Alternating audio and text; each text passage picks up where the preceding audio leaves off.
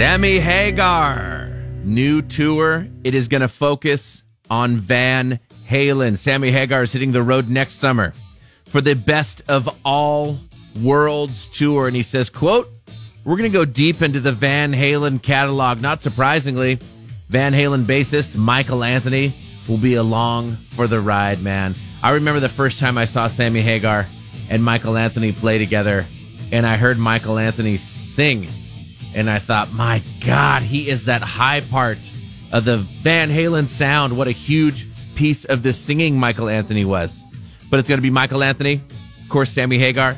Joe Satriani is going to be shredding on the guitar, and Jason Bonham on the drums. The tour launches July 13th, West Palm Beach, Florida. Sammy says, quote, "It will be almost exactly 20 years since Mike and I did a reunion with Ed and Al in 2004. Mike and I just said, hey, man, we cannot wait another 20 years.